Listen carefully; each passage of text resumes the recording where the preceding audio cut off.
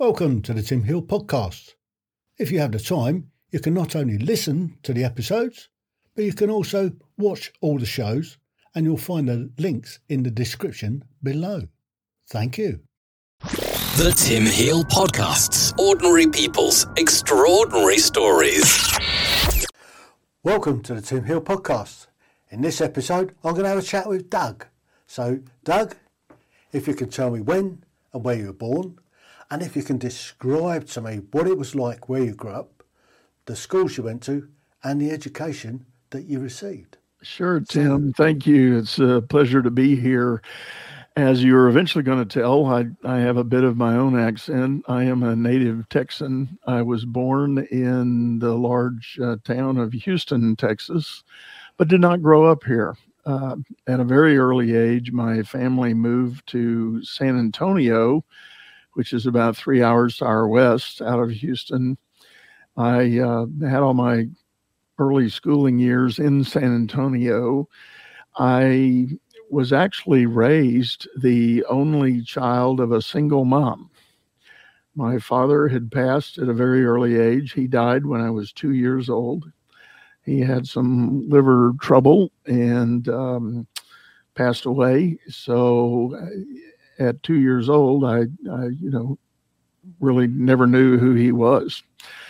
But growing up in San Antonio was a great adventure. It was a great place to grow up. At the time in history, San Antonio had 5 military bases. Wow. So just about everybody you ever got to meet or know had something to do with the military. Either they were married to a military service member or had a relative or something. So it was a very predominant theme in the area. For me, what sort of area was that? I'm sorry?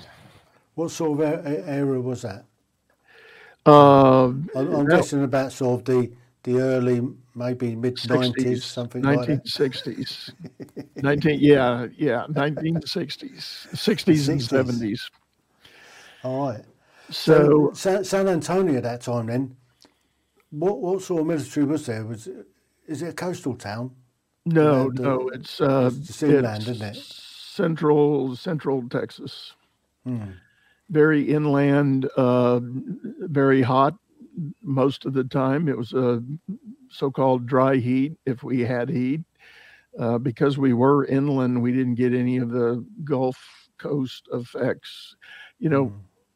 The Texas Gulf Coast gets quite a bit of climate change on a regular basis. And every once in a while, the infamous hurricane blows up and creates weather events for us. But it's part of living in the territory here. We're kind of a catcher's mitt for hurricanes. Yeah. So the military bases then, were they predominantly Army or were they Marines or was it Air Force? There were a mixture? There were 2 air bases, actually, 2 air bases, principally Lackland, which is where to this day Air Force basic training happens in the U.S., Lackland Air Force Base. Then there was a pilot training center called Randolph, and I actually lived not far from that base. There was a large military base, their Army base there, named Fort Sam Houston. That's Army Medical Center. So a lot of the training for doctors and nurses and specialties in the Army medicine are done out of Fort Sam Houston. Fort Sam still exists. Randolph still exists. Lackland still exists. There were 2 other lesser bases that went away about 30 years ago. So growing up in that area then with a large sort of military presence, I guess, did you have anything to do with the military? I did. For me, it became quite a motivator. I was interested very much in pursuing a military career when I was younger. I took first steps toward that goal by joining the high school ROTC unit. It's called ROTC, Reserve Officer Training Corps. and we would wear uniforms to school, and we had military science classes, and we conducted military oriented activities and learning a lot of the basics, how to read a map, how to read a compass, how to shoot a rifle, and do some other things. And being a member of that program for 3 years in high school set me up for college opportunity. Can I just take you back to sort of around your elementary or your middle school, and have a look at what you were doing at that time? Yeah, nothing particularly dramatic then. In elementary, I did change schools 3 times as an elementary student. That's, for us, it was 1st through 6th grade. I tell a life story that had a long-term effect on me. When I made that second transfer, the district we moved into was considered one of the higher rated districts. Their standards were much greater. I was only in 2nd grade, but I was moving in the middle of the spring semester, which back in those days, we had 6-week terms in the school year. I was moving in the middle of the 5th one, which is a bad time to move. It's still a good time to move. The school informed me that in order for me to be passed on to the 3rd grade in their program, I had to make up all of the reading book workbook assignments for the whole year. Wow. In a 6-week and a half, so a 9-week time frame. I went on a crash course of reading little books that they weren't more mature than a 2nd grader would do. But I tell the story that jaundiced me toward reading. I hated reading. I to this day as an adult, I struggle with that. I am not a person that just says, oh, goody, goody, here's the latest, greatest book. I just can't wait to turn the page and crack this open.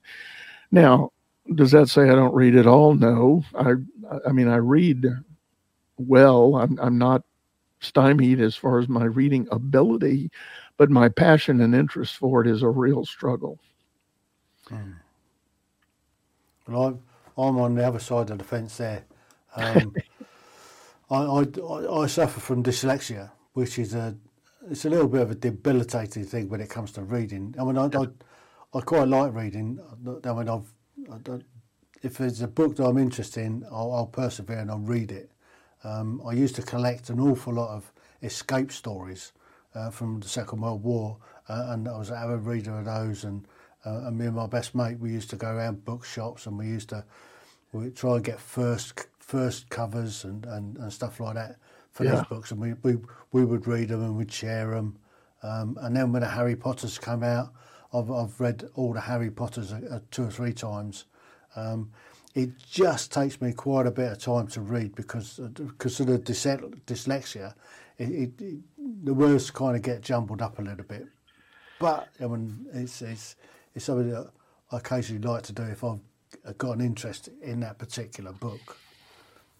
Well, I've often said that I might have ended up going to law school were it not for the reading requirements.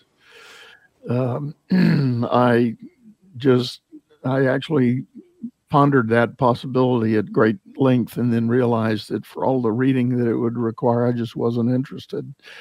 But again, it's not to say I can't. I just, my hunger for it is really a struggle. Now, what I've found through my adult life, I go through these odd periods where I am hungry to read. I'll read a whole collection of author books. I've got about 6 bookshelves. I'm looking above me here. My bookshelf is right in front of me here as we're speaking. I've read a whole collection of fiction and mystery novels and things like that. I'll get hooked on them and I'll go well, but then 6 or 7 months into that cycle, all of a sudden it's like, nah, not today. I'm done. And it goes away. So, the elementary school then, so you were over keen on reading, but how did you get on at the end of that semester? Just fine. I passed all the requirements, and I was elevated to the third grade, and everything beyond that was just fine. Very, very normal. I even as a young child, I was an extracurricular kid. I was excited to do everything possible that was outside of the classroom in school. My wife teases me to this day. I got my sights set on a role at the elementary school. I wanted to be captain of the crossing guards. Back in those days, we let students help administer the school crossings, and there was training, and there was, we had all the right reflective gear and signs and so forth, so that we weren't just young children standing in traffic, and there were adult supervisors out there, but that was a thing, and it was part of the education program that helped people learn leadership and service to the community and those kinds of things. And I was just always enthralled doing that. It wasn't about the badge or the color of my shield, but it was just the idea of being out there and being able to help. That was a thing that I identified early on in my life, and it stayed with me all the way through middle school. I ran for student council office and became a class leader, and through that had to serve in various extracurricular roles and capabilities.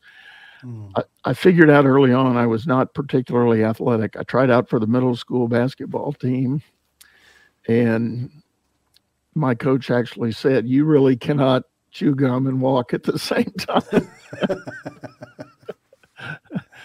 So did you play any other sport? No, I did not. I never did. I mean, just, my own extracurricular. I played tennis and golf and things like that, but never competitive team sport. So what was your favorite subject in middle school? Middle school favorite subject. I actually would say for middle school, it was math. I had an instructor that became a mentor, and he made it interesting, he made it exciting, and made it fun, and that was probably my best one then. So people fall on two sides of the fence with math. They either love it or hate it. Yeah. What was your worst subject then? Which one did you not like going to? Well, I did not like going to phys ed. That was the gym class. That was a requirement, and I had already alienated myself with the coaches, and it wasn't fun to go do that. So sort of track and field, and I guess in the summer months, and then it's just football in the winter months. So you didn't shine at any of that then? No, didn't enjoy any of that. Fair one. So moving on then, your graduation from middle school to go to, was it high school or middle high? We had a 2-year, we call it junior high, or nowadays they call it middle school here. It was only a 2-year program. Our district had gone through a bit of a transition, so the high school was a 4-year program. So 9th, 10th, 11th, and 12th grade was considered high school. So I was only in middle school for 2 years, then moved over to the high school. And did you get to choose what subjects you did, or they no, not so much stuff? No, not we in our high school program. It was fairly prescribed. I was placed in advanced classes because of all the test scores that were done today, I think in at least in the U.S. education system, they consider them advanced placement classes or AP classes. We didn't call it that then. It was just simply accelerated, and all of the core subjects, math, science, English, and even history, was given an elevated course. And effectively what it meant, if I stayed in that program, which I did, by the time I was a senior, I was taking college level classes at high school. So if you didn't shine at sports, did you do theatre or music? No, for me, as I mentioned earlier, the program that I opted for was the ROTC, the military science. We did have some special units. We had what was called a drill team. It was a marching group. We did a precision marching with rifles, and you've probably seen them in parades. They're spinning the rifles and throwing the rifles and doing things like that. And that's what I opted to go for. Yes, of course. Us in the British Army don't do that sort of drill. Yeah. we do proper drill. Well, our team, when we went to competition, we were required to do the prescribed, drill by the book. Yeah. We had to demonstrate that capacity, but then there was always an opportunity for a exhibition drill routine that was custom designed, custom oriented, and graded accordingly. Yeah. So how did the team do? Did you win any major competitions? Or we did. We won our district competition and several other events. My senior year, I was commander of the team, and we won 5 different events, I believe, and plus our school district, 4 major high schools competed against each other at the district level, and we won that. Excellent. So when you graduated from high school then, did you graduate with honours because you was on the accelerated program? I did. However, I chuckle about this. I was what you might think of as honors like magna cum laude, summa cum laude. We didn't really talk about that at the high school, but we did spotlight the so-called top 10% of the class. And I was officially in the top 10% of the class, but like Ulysses S. Grant, I had the last slot in that top 10%. Well, don't knock yourself. There was an 11th. There were 520 students in my senior class, and I was number 52 in the class ranking. So I was exactly in the top 10%. Better than most. Yep. So moving on to college, did you get a scholarship or did you have to work your way through? Well, interesting story. I did end up ultimately getting a scholarship, but part of the backstory on that was because of some of my bias and interest in making military a career, I had fancied myself going to Texas A&M and joining the famous Corps of Cadets there at A&M. That had been I had a cousin that was about actually 12 years older than me who had gone to A&M, and I met him in his senior boots, the marquee trademark of the Corps. I was just mesmerized by that and said, I want to do that one day. That's my goal. And so that's what I'd always thought. Always cheered for A&M when they played football, etc., and was just convinced that's where I was going. My senior year in high school, because of some of the things I had accomplished, some of the instructors and mentors encouraged me to consider other options. And through a series of events, I met one day with the U.S. Secretary of Defense. He had come to San Antonio to tour the military bases, and the Department of Defense decided to do a PR day. They selected one high school cadet to be his aide for the day, and I got picked to be that cadet. Oh. And so I spent the day walking around in the entourage with the Secretary of Defense, and we were leaving lunch, and he asked me, he said, "Where do you want to go to school?" And I naively said, "I want to go to West Point." And he said, "Okay, done." And I kind of went, "Excuse me?" And he said, "No." He said, he pointed to one of the other guys in the entourage. He said, "When you get a minute, give them all your information." And I went, "Okay." So sure enough, I didn't have to go through congressional appointment and all that. I had a direct appointment from the Secretary of Defense to go to West Point. Wow. Did you take it up? I did not. The announcement letter arrived several weeks later, and when I had it in my hand, I was visibly shaken, and my mother said, "What's wrong?" And I said, "This letter means I'm not going to A&M.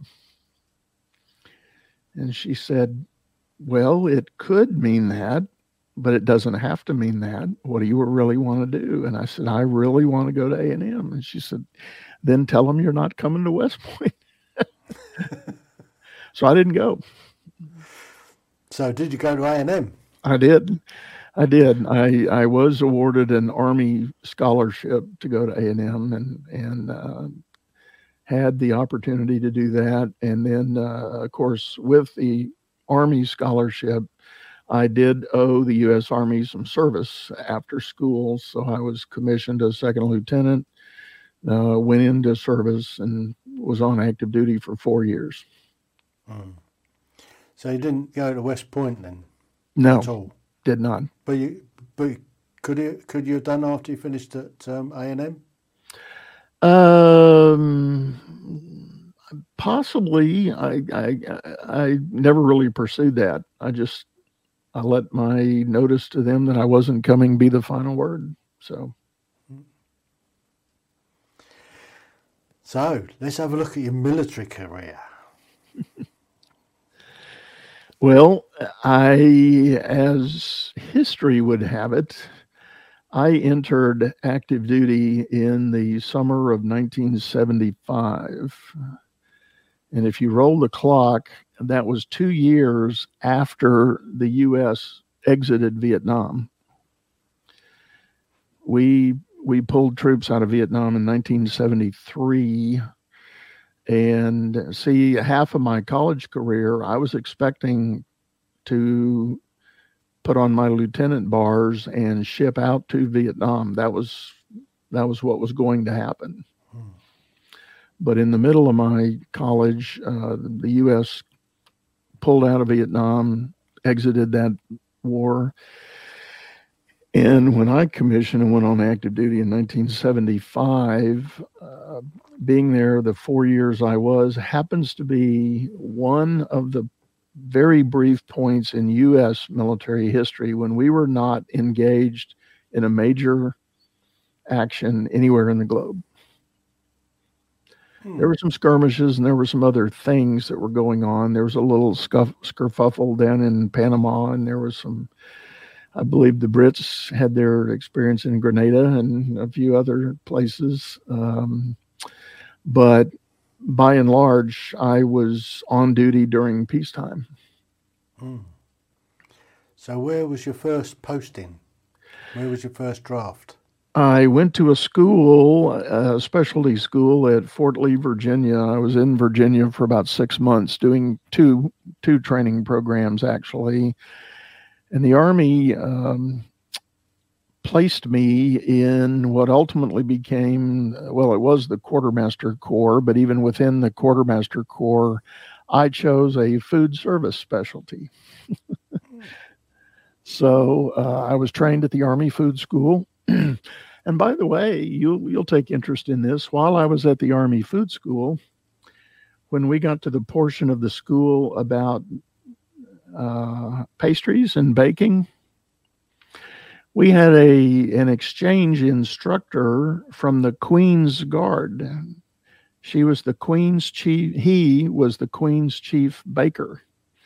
Ah.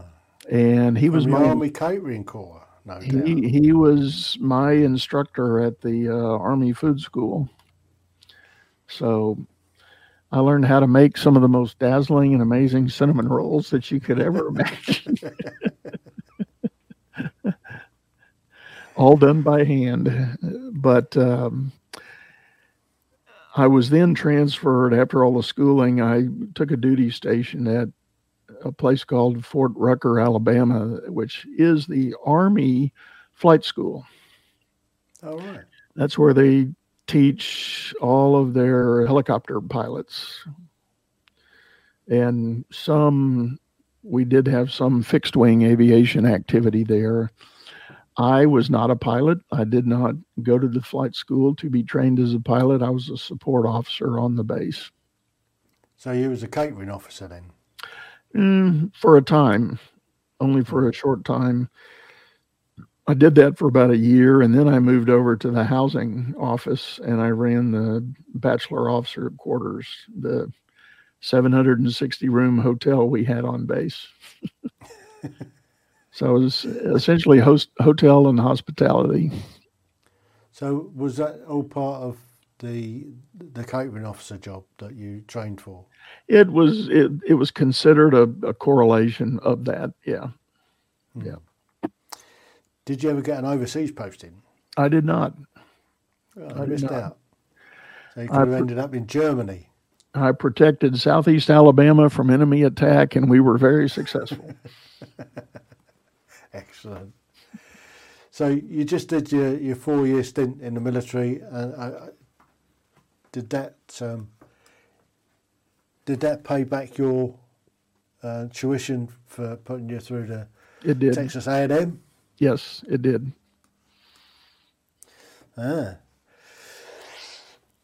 So what did you do when you left the military? So I guess you're still classed as a veteran, so you get all the VA support and everything if you need it. You rock up to any VA hospital and you can still claim treatment to this day? Well, probably too long a story to get into, but partly related to the peacetime segment that I described. I do not get 100% of the VA benefits that combat veterans do. I cannot walk into a VA hospital. Nope, I don't get that. Well, that's a shame. You're still a veteran. Yeah, it's a long story, but I truthfully, part of me in my own mind, I don't quibble about that. What I did get from VA, they paid for a master's degree. I went to graduate school and got an MBA, and that was paid for through the VA. So I'm thankful for that. It was a bonus, and didn't have to pay a dime to go to graduate school. So what did you do after the military? Yeah, what was the I, through a series of events looking for a job in the civilian world, I connected with an old college friend and went to work for a large regional bank here in Houston. It was, at the time, it was called Texas Commerce. It was about $17 billion bank. In the U.S., we were still in what was considered unit banking laws. There was no interstate banking. You couldn't have branches of a bank across the state line, nor could you have branches across cities. You had to have unit banks in each location. So what we had was a holding company. We had 71 banks spread across the state of Texas that were part of our holding company, but each one by charter was technically a separate bank. It was all the money sort of centrally in one pot, or was it just individual banks, but so the holding company was just sit over the top of it all. Yeah, there was still it was the precursor to large scale branch banking, and branch banking did happen while I was at the bank. In the early '80s, laws were changed both statewide and nationally in the U.S. that there could be branch banking allowed, and we rolled all of our 71 banks into just one giant network system. I'm guessing there's an awful lot of benefits to having a central system where you've got central purchasing and all the rest of it. So Right. and you've got corporate Right. branding and everything like that, just to make life a lot easier for everybody It did. Yes. in the group. Yeah. So was it while you were there that you got funded by the VA to go and do the No, I had actually done my graduate school while I was on active duty at Fort Rucker, Alabama. It was concurrent. I was going to night school, working days, and going to night school to get my MBA. And what was it in? So I had it was general business and operations management. All right. So that sort of set you up for going into the bank then? Yeah, it was a good segue into the bank. And because of my military background, I was actually recruited at the bank to go into the operations part of the bank and run support teams and various operational units. And that's what I did for the next 20 years. I stayed at the bank a full 20. So what happened at the back end of that then? Why did you leave?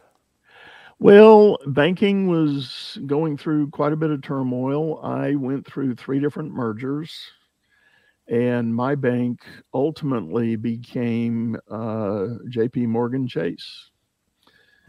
And we became the Chase Bank of Texas. And so after the third one, I said, I've had as much fun as I would like in this game. And they were offering early retirement packages for folks. And I said, give me the money. I'm ready to go. So I took off like a scolded cat. I Took took the money off. and run. I did as Jerry Maguire did in the movie. Show me the money. I took the package and bolted out the door as fast as I could. No, but that sounds like I had bad feelings. I don't. It was a great experience and a whole lot of learning.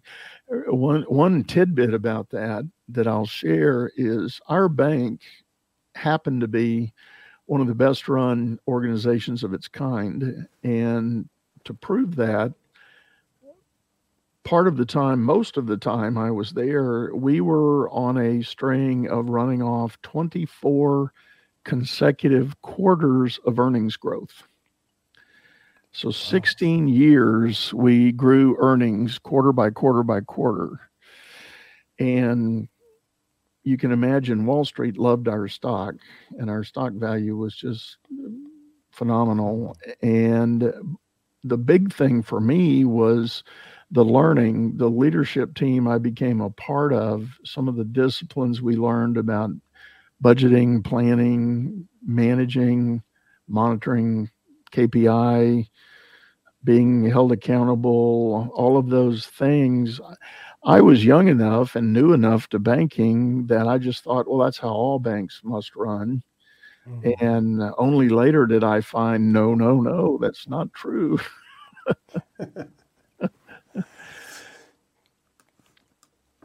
Do you think that was born out through your military experience, bringing the military ethos to the banking world, where I'm not quite sure about the American Army, but certainly the British Army or the British military, we go above and beyond the call of duty to get the job done. Oh, yeah. That's what probably makes us the best in the world, because we have this can-do attitude. And I have worked with Americans, and I've got a different opinion of that.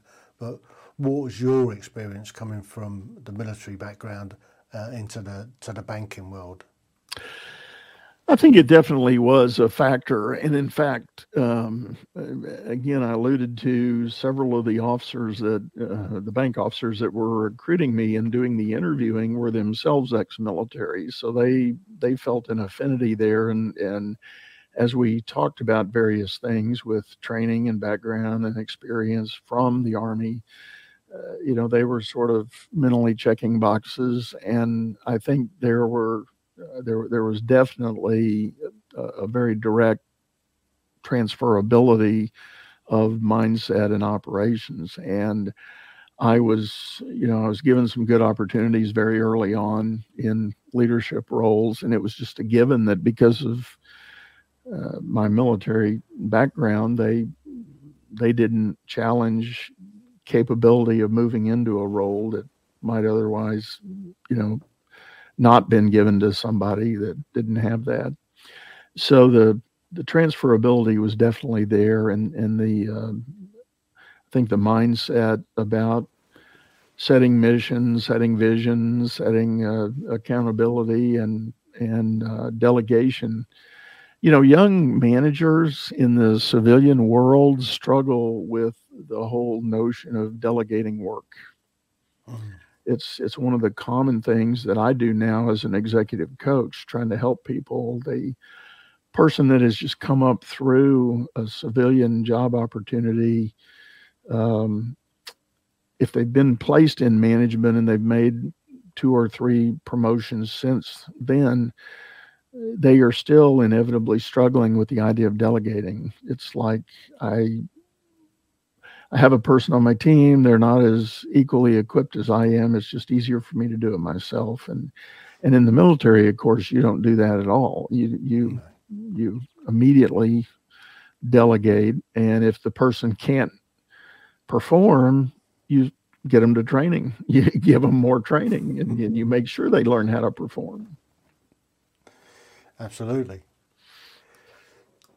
So is that what you did when you got your package after 20 odd years in the bank? Did you then set up on your own as a coach, or did you transfer into something else first? Well, I did something else first. I did what classic bankers do when they retire. They become consultants, and so I created a small consulting company and was doing work for many years with my old bank customers. So we had the relationships and they had the need. And again, I was doing a lot of operations, process improvement, technology migrations, technology implementations.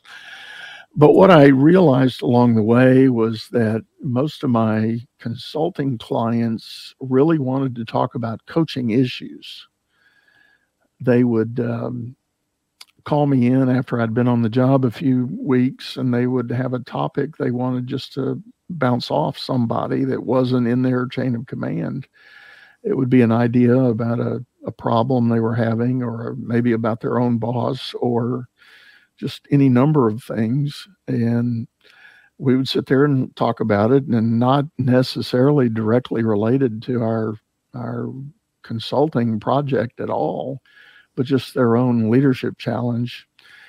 And didn't think a lot about that at first. I just enjoyed the opportunity to do that. But as years went on and I started to get tired of the travel that went with consulting, as many consultants do, I started exploring what other alternatives there might be. And the idea of becoming an executive coach seemed to be the solution. So I pursued some training in that area, and through a series of events, I actually go all the way back to 2008. I consider the real launch of my coaching business, because I was doing a lot of work in a nonprofit organization helping people in career transition. I actually started the nonprofit when we had the big financial crash in 2008. Yeah, I mean, that affected an awful lot of people around the world, not just in America. Yeah. So that's where your business that you do now was born, I guess. Yep, it really was. And then, like I said, I augmented what I already knew from practical experience about building teams and creating businesses to basically help other people do that. So how did you go about setting that business up? Not too dissimilar from a couple of other businesses I had started, just from a pure technical standpoint. Went and prepared and filed all the right papers to set up an LLC and get that going. But more importantly, it was about getting the word out that I was going to be available and doing this. So I took advantage of a lot of the technology that's out there with websites and social media and those kinds of channels to spread the word that I was coaching. And today, similar to yourself, I have a podcast that's got quite a good following that I'm very happy about. And we publish 3 shows a week. Wow. Title of the series is Leadership Powered by Common Sense. We talk about all things it takes to be an effective business leader and cover really the full waterfront. I mean, a wide spectrum of topics that we get into on that show. So how can people pick up on that show if they want to listen in and maybe engage with it? We're on just about every major streaming service, Apple, Amazon, Google, Spotify, Pandora. Again, the name of the show is Leadership Powered by Common Sense. Yeah, that's that's something that's in short supply a lot of the time. Common sense. Well, that's exactly the genesis of the idea. I have struggled over my career running into people that have been designated as a leader over me, and they're not demonstrating a lot of common sense. And so I've always found that and to your point, this goes back to the military training. The military is big on the keep it simple, stupid, and be very direct and very clear. Don't let it get complicated, because another saying that I'm a big fan of is a confused mind says no. So if you're leading a team and you're putting out a bunch of jargon in your instruction and you see the eyes glazed over in the audience, you better search for some clarity, because your people are confused and they're going to basically say no to the assignment, whatever it may be. So, how did the pandemic affect you? How did you get on? I got to be honest. I have not run numbers. I should probably run numbers, but my sense is my activity just about doubled during the pandemic. I had a lot more demand for doing coaching with people, helping people figure out trouble they were having. As an example, I was running a mastermind group. I had 12 business owners, local Houston area business owners, that were on this mastermind with me. When the pandemic hit, we had been meeting only once a month as a group. They begged and pleaded that we meet every week as a group to try to share ideas, explore answers, and just be a support group for each other. And 2 of the members there in that group sadly had to close their businesses because of the pandemic. Others survived and stayed strong and recovered. But it was touch and go for a lot of people for a long time there, just because of the sheer uncertainty of what the pandemic was bringing to us. Nobody knew. Yeah. So you managed to do very well out of the pandemic. Yep. And that brings us kind of up to date then. Do you still do most of your business online now? Or? I am. Yeah, I do virtually all of my business. And that was the other thing about the pandemic. I essentially had been working from home for 25 years. So the remote work thing was a non-event for me. I was already had my equipment. I was already wired for the remote connectivity with people. So, and I was already working at home, so I didn't have to adjust anything. I didn't have to figure out a new lifestyle. But yeah, it's just about 100% remote. I have a few local clients that I'll engage with. You know, we'll go out and have a coffee or a lunch or something periodically just to stay fresh. But just about everything is virtual. Well, Doug, thank you. I've enjoyed that. That's been really insightful. Well, I appreciate it, Tim. Appreciate the opportunity. And, you know, if there's anything I can do for you or any of the guests on your show, happy to help. Brilliant. Thank you so much. The Tim Heal Podcasts. Ordinary people's extraordinary stories.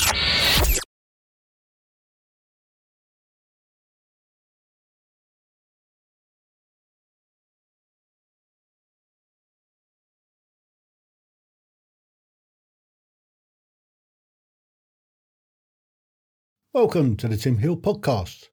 If you have the time, you can not only listen to the episodes, but you can also watch all the shows, and you'll find the links in the description below. Thank you.